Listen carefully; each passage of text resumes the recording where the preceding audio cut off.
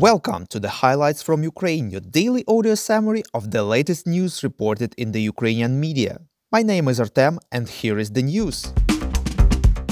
The Minister of Defense of Ukraine, Alexei Reznikov, and the Commander-in-Chief of the Armed Forces of Ukraine, Valery Zaluzhny, assured Ukrainians that the armed forces will give a decent response to the Russian troops if they dare to attack, reports CNN.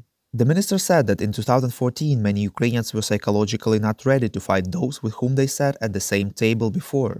Quote, "Now the situation is completely different, the Kremlin is well aware of this and it is an important deterrent," unquote.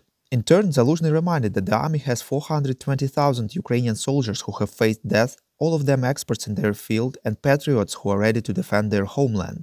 Quote, "We are ready to meet enemies and not with flowers but with stingers, javelins and NLAW. Welcome to hell," unquote.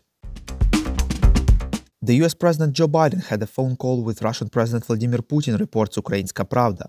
According to the White House, Biden warned Putin against invading Ukraine and outlined what would wait on Russia in the event of an invasion. The US President called on Putin to de-escalate the situation and to use diplomacy.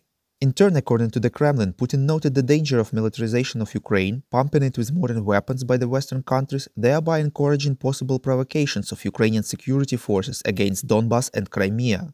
Putin told Biden how Kyiv is sabotaging the Minsk agreements and drew his attention to the fact that the West is not exerting proper pressure on Kyiv. Ukraine's foreign ministry believes that the threat of painful sanctions prevents Russia from aggressive actions, as they will cause irreparable damage to its economy, reports Interfax Ukraine. Foreign Minister Kuleba stressed that now Ukraine's position is the strongest in all of the years since 2014, from an economic, diplomatic and military point of view.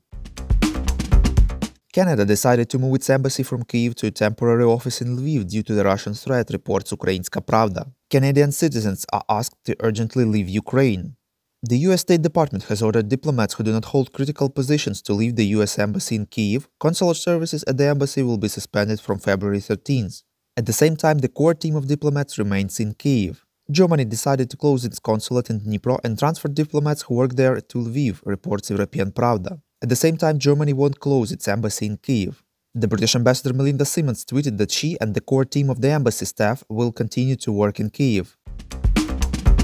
The UK decided to withdraw its military instructors from Ukraine, reports Hromadske. More than 100 people will be evacuated this weekend. According to the British minister, if Russian invasion starts, the UK doesn't want its soldiers to be on Ukraine's soil. The US decided to evacuate from Ukraine about 150 military instructors as well.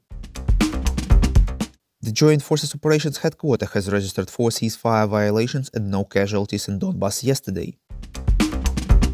The commander of the Joint Forces, Alexander Pavlyuk, assured that the situation in Donbas remains under control and that Ukrainian fighters are fully ready for any developments, reports Ukrinform. He added that units regularly conduct combat training activities and have everything necessary to deter armed aggression.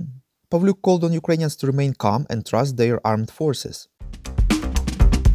1,500 people gathered in Kyiv for a March of National Unity, reports Suspilne. Activists were chanting that Ukrainians will resist Russian aggression and calling on politicians to unite against the Russian threat. According to the latest statistics from the Health Ministry of Ukraine, 24.5 thousand new COVID-19 cases have been registered in Ukraine yesterday, 140 fatalities and over 8,000 recoveries. 36,000 vaccinations have been conducted as well.